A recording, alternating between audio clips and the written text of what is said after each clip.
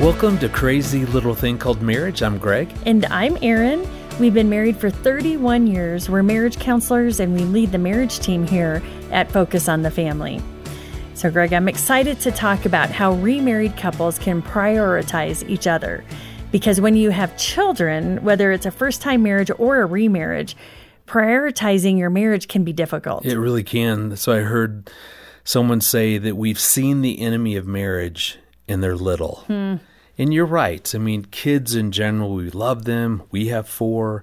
It can be hard to really make time for each other. I remember right as we adopted our 4th child, our daughter Annie, it was everything was so chaotic. So in many ways, we felt like what a blended family goes through. We've now introduced a new member into our family, and just things, remember, were just chaotic, and it was hard figuring out how to have time together. It was very hard because there were 4 individuals in our home, 4 kids that needed a lot of attention. Annie was traumatized from being taken from all that she had known. Garrison had been the baby in the family, the youngest, and now there was someone to compete with that.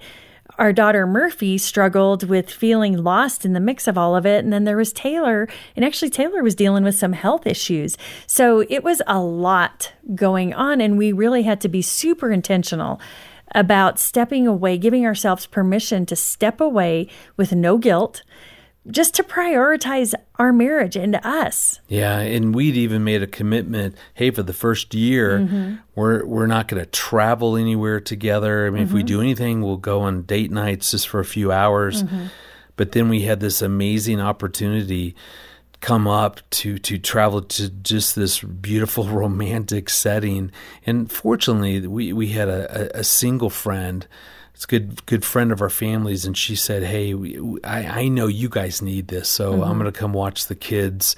You guys go for a couple days. And it turned out to be fantastic. Yes, but again, much the point needed. is that, yeah, we were so focused on our kids and readjusting and helping everybody. We were so focused on our kids and really helping everybody to adjust to things that had changed that you and I kind of forgot about each other. Well, we've got some great segments coming up. Later on, we're going to have a conversation with a Christian counselor about steps couples need to take when starting a blended family. We'll also hear a question from one of our listeners who wants to know, how can she talk to her husband about spending more time with her and the kids? But first, we had a great conversation with Scott and Vanessa Martindale about their experiences developing a thriving blended family. They're authors and the founders of Blended Kingdom Families, a ministry that encourages blended families. Let's listen to the conversation we had with Scott and Vanessa.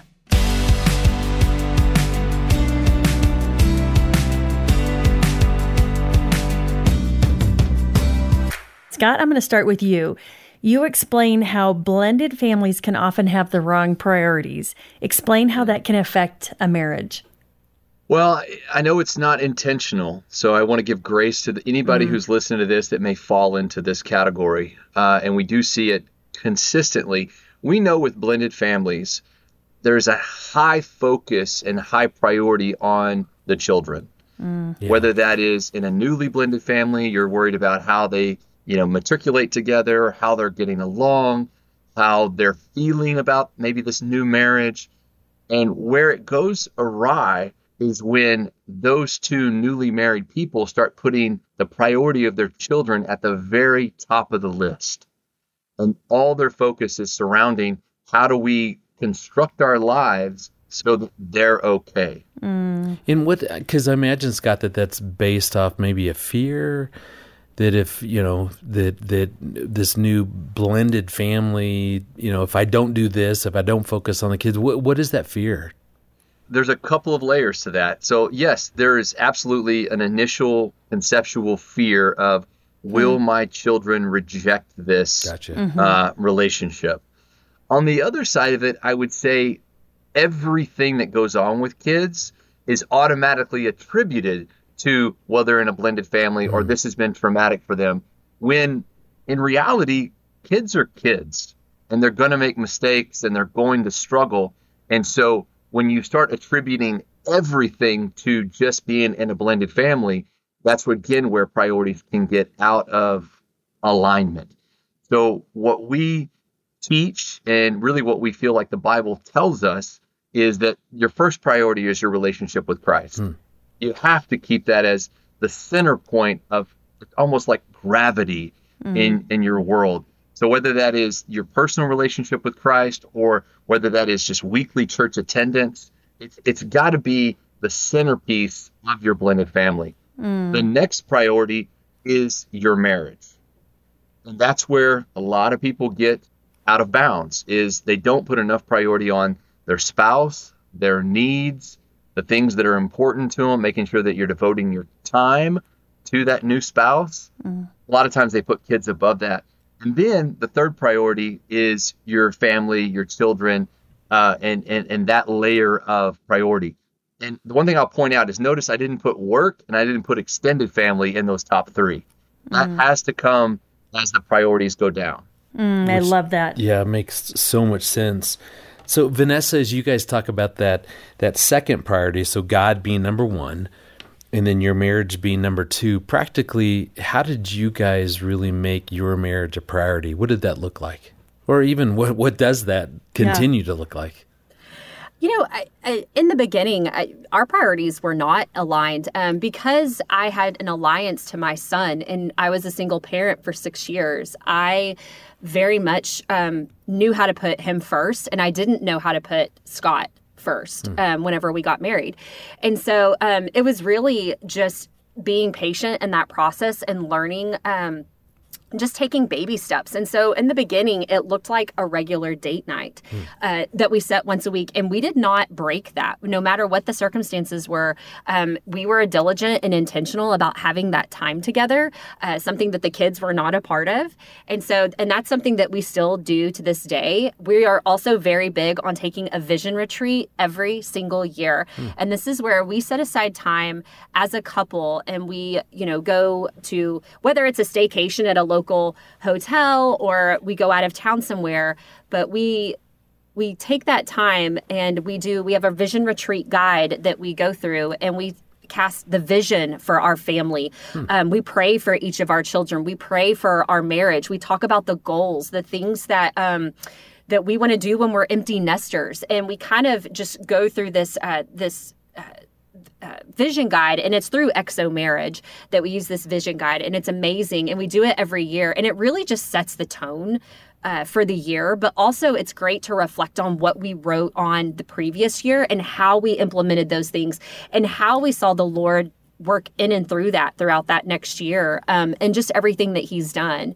And so that is something that we just continue to do. And we just encourage couples, keep that regular date night, but also make sure that you're praying together. That is something that Scott and I did not do in the beginning together. We really didn't know how to do that. And as we both matured in our faith and as we both started growing closer to Christ in our own personal relationship, we really saw how that drew us closer into our relationship together with the Lord. And learning to take turns and pray with one another and for one another and for our family. And that has really unified our marriage and made us stronger. And so those are just some of, a couple of the things that we've implemented along the way that have really helped us to keep our marriage, at the forefront under our relationship with the Lord.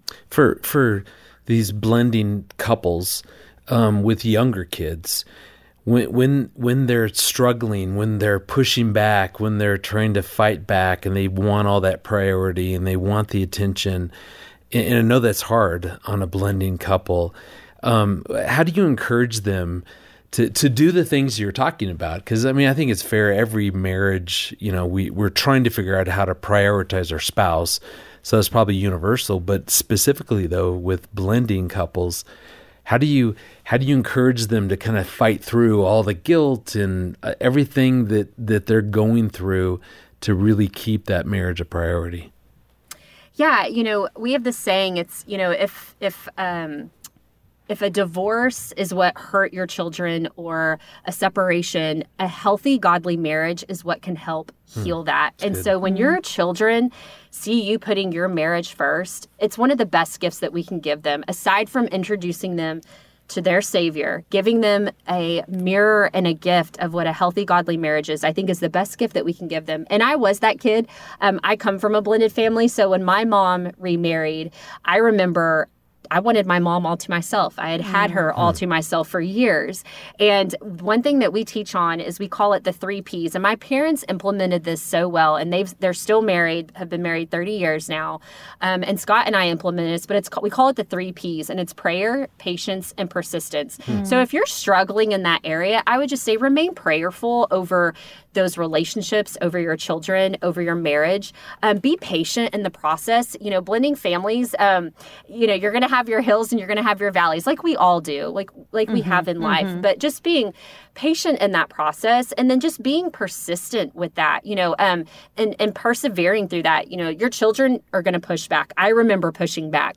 But my parents were still just, persistent in the process of, hey, like, my marriage comes first. My spouse comes first. And explaining that to them. Our boys always want to go on date night with us. But Scott's like, hey. They do.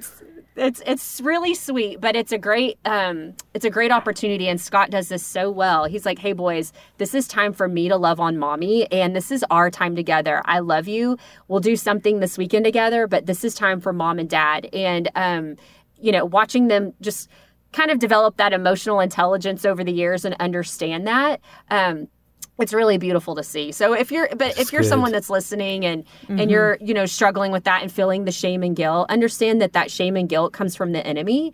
And, the Lord wants you to have a thriving marriage, and he wants you to have a marriage that you love and that you're thriving in, and your children are going to want that too. And that's going to pay dividends in the years to come, because if you're not nurturing your marriage, whenever those kids leave, because they're going to leave someday, right, and it's God just the willing. 2 of you. Yes. When they're out of the house, and if you have not maintained and nurtured and grown in your marriage, man, that can be a really hard place to be. Yeah, geesh, that can be really a hard place. And really figuring out, what do we do? So many different things pulling at you, people pulling at you, kids pulling at you, jobs pulling at you, a lot going on. And you're trying to blend together something that didn't start together. Yeah, and I so appreciate Scott and Vanessa and their ministry and their passion to really help blended families understand how to thrive.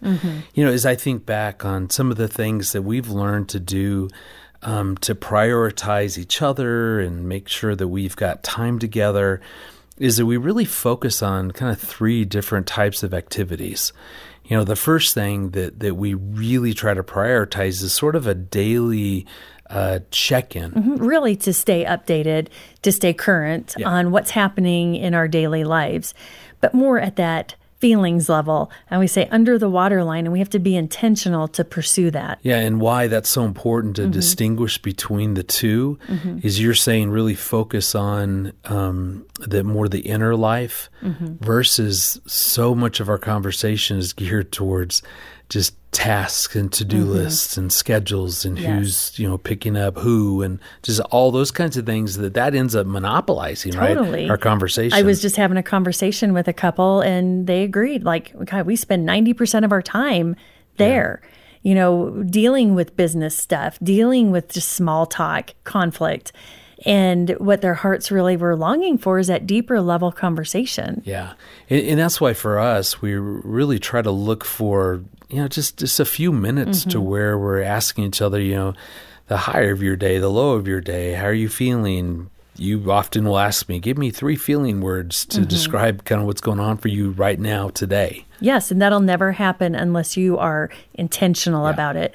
So first, the daily check-in, just to really, see where we're each at day to day, but then also having a weekly date night is important. Yeah, and we get that this is very seasonally dependent upon not only the weather, but also just the stages of your kids and the ages and what's going on at home. Yeah, I know some couples have, 4 kids and all are on one travel team for a sport, and that just wipes out an entire week, because then add in church or family activities or whatever, and then add in a date night. So I mean, every other week, once a month, shoot for it and make it a goal. Yeah, and you don't necessarily have to leave the home to have a date night, because the point is find something that's fun that you can do together, because we need fun. We need excitement in our marriage, and that's really the purpose of a date night. It's not just only to reconnect, but it should be fun. And we're doing something different. So even if it's looking for a new show that we could stream together, I mean, that can be different enough just to really take advantage of that date night time. Yeah, totally. So checking in daily, weekly date night, or twice a month, once a month, whatever you can get in this season, but then also an annual adventure, going on a trip together. It does not have to be expansive. It doesn't have to be expensive. It can be going to the town next door and staying in a hotel one night. Yeah. Just planning something together without the children. Yeah, and I love how the Martindales really emphasize setting boundaries around this, communicating with our kids that mom and dad need to go out. Whether it's just for a quick little walk or it's some sort of adventure we're going to go on. Because that's how we keep our marriage strong. Totally. And they need to know that. We used to say to our kids, hey, mom and I kissing, holding hands, being affectionate when we go out on our date nights. We do that because that's how we keep our marriage strong. And that's in your best interest. Like we wanted them to really understand that you win when we're doing well. Yeah, even last night, I got off work, you got off work, and we decided to just go to a nearby restaurant and have dinner. And Annie was out for the night, and she came home and she said, how was your date night? And I thought that was so sweet that she was even curious about how our date night was, that she would ask. She was just seeing if there was any leftovers. I bet. She was hungry, actually, come to think of it. Fajitas left over. Well, if you want to learn more about growing as a remarried couple, we have the Martindales book here at the ministry, and that's available for a gift of any amount. It's called Blended and Redeemed, the go-to field guide for the modern step family. And it's because of your financial support that we're able to do this podcast. So please donate and get that book today. Yes, and all the details will be in the show notes.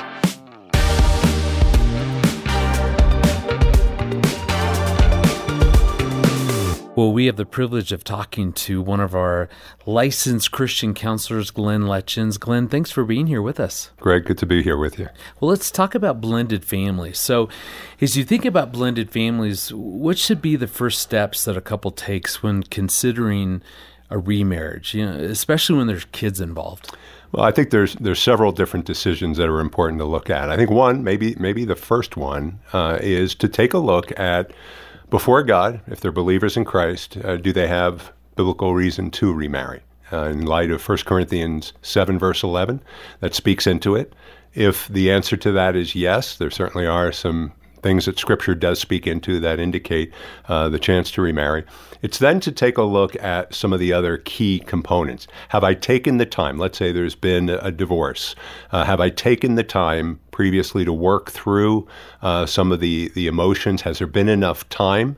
Sometimes people will very easily get into their pain, their hurt, their loneliness, and it's very easy to pursue a relationship after there's been just a short period of time because they're on the rebound. And those typically are pretty disastrous. Is there a sense, I know what I'm going to ask you, I'm not sure you can answer it because I'm sure it'd be all over the place, but in terms of enough time, is there some direction for that person who's going, I went through a divorce, it's been a year, it's been 2 years, it's been 6 months. Any thoughts on what sort of time frame they might be looking at to heal? Some of it will depend upon what has taken place prior to the divorce. A lot of times people have been separated for a few years. Let's say a spouse who has left the home, they've been out of the home, maybe they've moved on to another relationship. So really a person has been left years before.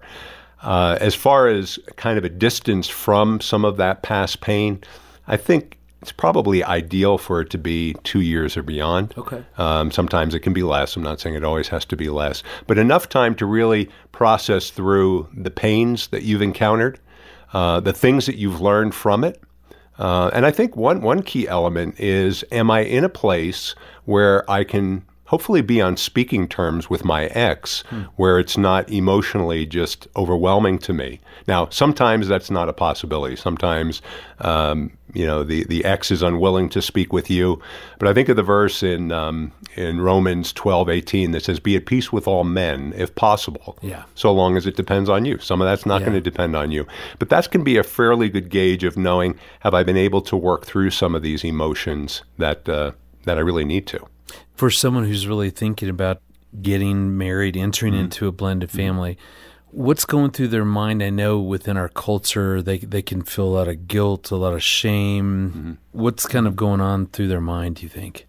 Well, I think you're absolutely right that there is going to be some shame. We're divorced. And I think it's important for people to recognize that their identity in Christ is the most important thing about them, because it's very easy to think of, well, I'm a divorced person, but your worth, your identity is not based upon that.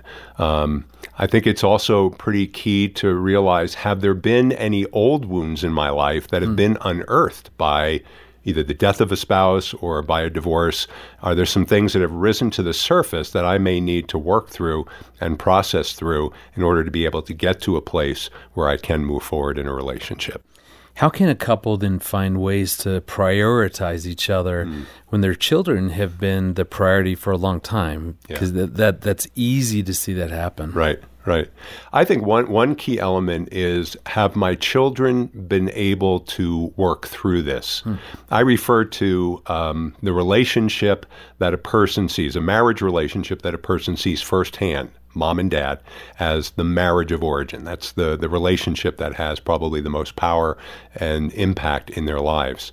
And so a lot of times children have not emotionally worked through the fact that mom and dad are not together anymore. Right. And then here's this other individual, a step-parent, who kind of comes into their life, and now it feels like, I can't accept them into my life because I've never really worked through this other primary relationship and where it's at. So that often becomes a challenge.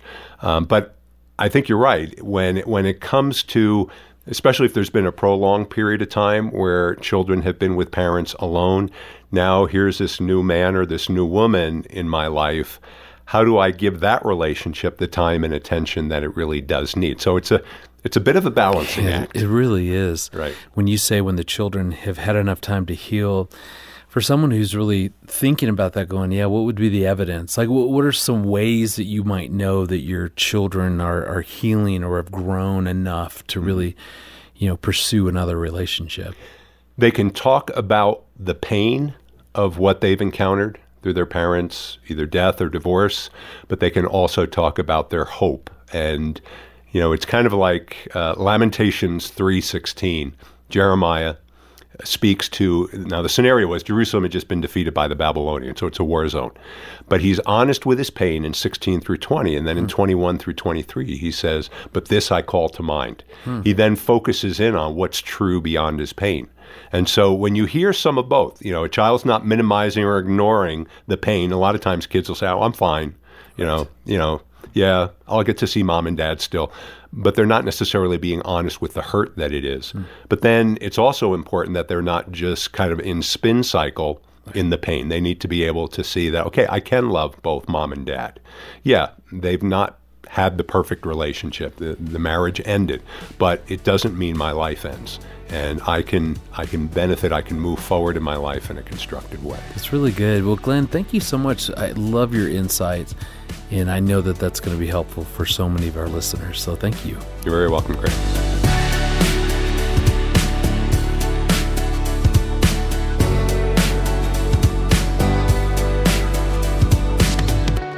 Well, now we're going to move on to our weekly Q&A, and this is the part of the show where we answer your burning questions about marriage. Please send us your questions. You can click the link in the show notes or go to crazylittlethingcalledmarriage.com and click the button on the side of our show page to leave us a voicemail. And if your question gets answered on the show, we're going to send you a copy of our book, Crazy Little Thing Called Marriage, 12 Secrets to a Lifelong Romance, for free, as our way of saying thank you for listening and reaching out to us. Yeah, and we'll even sign them, and that triples the value of their garage sale. So they go from like 25 to 75 cents. Yes. So we're just trying to help out. Well, today's question comes from Bonnie, so let's listen to the voicemail that she sent in. Hello, my name is Bonnie, and I've been married to my husband for almost 5 years. And my husband's job is so demanding that he's there 6 days a week. Well, we have 2 children, and I take care of everything. And I just have trouble, just getting my husband to understand that there's no loyalty that lies in his business. I need him home more, but I don't know how to tell him that. It seems like he's more loyal to his job than he is to the home. And like you said in one of your podcasts, I feel alone. I feel alone that I'm constantly, doing everything and not a lot of help. And I don't know where to go with that. I love, Bonnie, that you are able to identify what you're feeling as a result of the circumstances. And so you're saying, I feel alone. And I wonder how often you tell him about that, about what you're feeling and what it's like for you, versus telling him what he needs to do or not do. Yeah, or making it kind of what, Bonnie, what you said earlier is that it's hard to understand why he's working so much because there's really no loyalty that lies in his business. And I think for guys, and Bonnie, this is what I'd really encourage you to really think about, pray about, really even ask him about. For guys, there's such that deep longing to provide for our family. And if Aaron was to say to me, hey, you don't need to work as much, there's no loyalty there. Where I would struggle with that is that I would feel very failed, because I would feel failed on one hand because, my wife is out telling me I'm failing at home. Mm-hmm. But then if you're telling me that there's no real loyalty at my job, I'd feel pretty failed there as well, versus really understanding, for men, that deep desire to provide for our family. We want to do a great job. Mm-hmm. And you might be very right. Maybe there is, maybe that employer or that business, there's no loyalty there. Mm-hmm. But I know for me, I need to know deep down that I have what it takes to be successful because I want to provide for my family. Mm-hmm. Bonnie, one of the things that I would really encourage you to do is to really dig in and understand his perspective, kind of his side of the story. Mm-hmm. You're really trying to have a deeper insight and awareness around, what's behind maybe him spending long hours at work. Mm-hmm. I mean, there could be job-related stress, or maybe there's, the boss is given some real, unrealistic workload for him. Mm-hmm. I think it's important to understand what is going on, but also to share what's going on for you, because I do want to stress that this doesn't feel good. And this isn't what you're really wanting, it sounds like. So it's important to really check in and figure out, what am I feeling? You're saying I'm feeling alone. Is there anything else? Am I feeling taken advantage of? Am I feeling disconnected? Am I feeling unworthy? What is it that it's stirring up inside of me? But then also thinking through, what is it that I want? What is it that I would like this to look like? Because then when you go to him, it's not all about you're doing this, you're doing that, versus, really stepping back and having a conversation that will lead you to what you really want. Yeah. In Aaron, like you're saying, it's so important to understand both sides. Mm-hmm. So I love how you're encouraging Bonnie, what's really going on for you? Is it beyond feeling alone? Is there other things that are getting triggered? Mm-hmm. But then really having that deeper understanding of his perspective, Aaron, because I know that there's been times that, that I have felt at different jobs, not here Focus, but at different jobs I've had, that there's been a fear that I would lose my job. Uh-huh. I felt that pressure. It wasn't that I was so ambitious that I was spending all this time at work. There was a lot of things going on. I had one time had a boss that just kept piling work on me, more work, with no help, no clarity in terms of what success would look like. And thus it required a lot of time. So if you simply would have said, hey, there's no loyalty there, you need to spend more time at home, I never could have connected with that. And it just would have continued to be an argument between the two of us. Versus coming to you and saying, hey, I really miss you. Yeah. And would love for you to be at home more. Can you help me understand what's going on at work? That you're spending so much time there, because I'm over here, I'm feeling alone. And we have 2 kids, and I really want you to be here with me. I want to feel connected to you. Yeah, and it could even be that he's not sure how to be successful at home.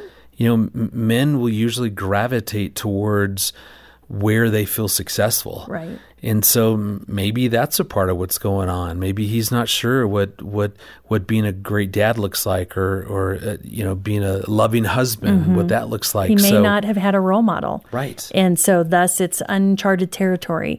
So really putting on that hat of curiosity instead of assuming, what's going on, putting that hat of curiosity on and just sitting down and doing it at a time that you're not stirred up and triggered, obviously, because otherwise you may not end up experiencing what your heart is desiring. Yeah, because Bonnie, you're right. At the end of the day, you've got to negotiate, these household responsibilities with him in a way that feels like a win for both of you.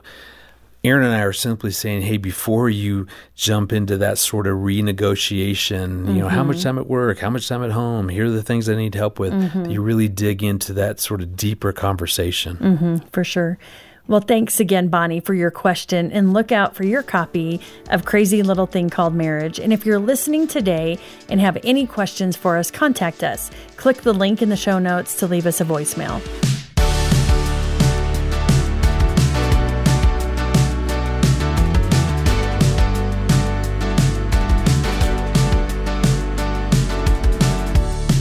Thank you for joining us for Crazy Little Thing Called Marriage. Remarriage and marriage can be difficult, and we hope this episode gave you some insights into thriving in your remarriage. Be sure to like, listen, and subscribe wherever you listen to podcasts. We want you to have a seat at the table every week as we help equip you and your spouse to have a lifelong and satisfying marriage.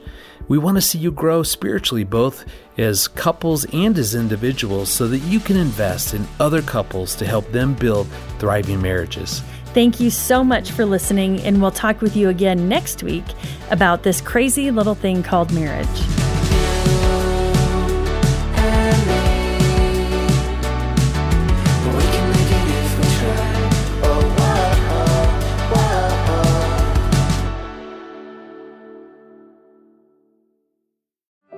Is your marriage holding on by a thread? For deep hurt, you need deep healing that only comes from the Lord. And you'll find it at a Focus on the Family Hope Restored Intensive in Michigan. Our licensed Christian counselors will help you and your spouse get to the root of your issues in just 3 to 5 days. And it works. 80% of the couples are still married 2 years after attending. Learn more at hoperestored.com and talk with a trusted advisor. That's hoperestored.com.